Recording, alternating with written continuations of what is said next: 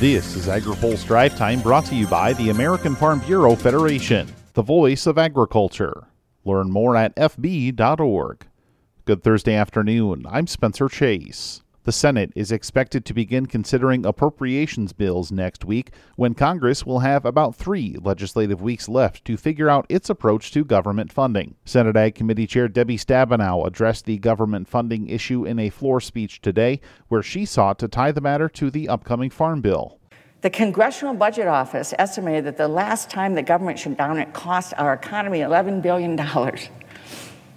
Now, Mr. President, I have to tell you, I'm in the middle as the chair of the Agriculture, Nutrition, and Forestry Committee and negotiating a farm bill.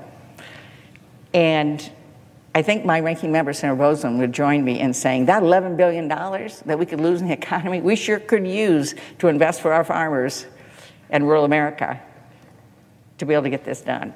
Absent a deal to fund the government for the full fiscal year, lawmakers could opt for a continuing resolution to buy more time for negotiations. Stay tuned to AgriPulse for the latest. In other news, the Senate confirmed Ana Gomez as the newest member of the Federal Communications Commission today. Gomez has experience in various positions at the FCC, in the private sector, and at the National Telecommunications and Information Administration at the Department of Commerce. Her 55-43 confirmation ends a partisan FCC split and could enable Democratic members of the panel to overrule the objections of their Republican colleagues. The National Rural Electric Cooperative Association welcomed her confirmation and said it plans to work with her on ensuring the availability of broadband access for Americans of all zip codes.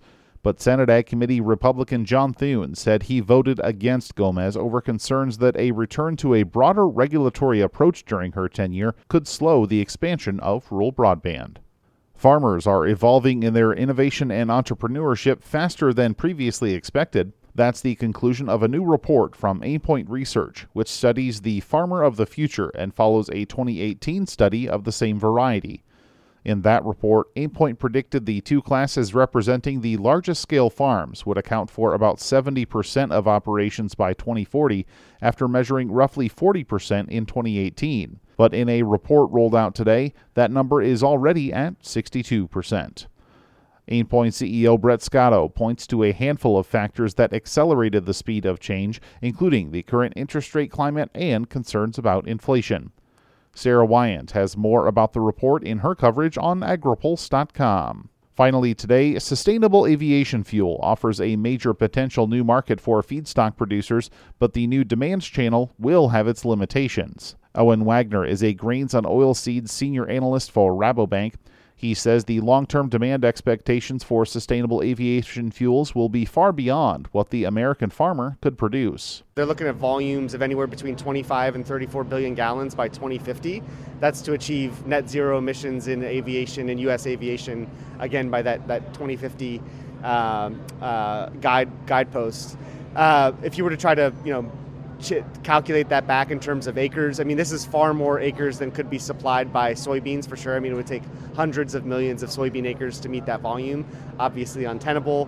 In terms of corn, it's a little bit better, but still untenable. 100 million acres of corn roughly to meet those volumes. He says policy changes will be important for producers to get the most out of the market. A lot of these same policies that have benefited renewable diesel and in turn soybeans, or ethanol and in turn corn, they are in some ways fuel agnostic. So the LCFS, for example, they don't care what fuels are being used. They just want to get to this, carbon intensity reduction target. The industry is watching for one key regulatory decision in particular, the Treasury Department's ruling on which emissions model it will use to determine the eligibility of an Inflation Reduction Act tax credit, which could open the door for more agricultural feedstocks to benefit from the program. Now, here's a word from our sponsor.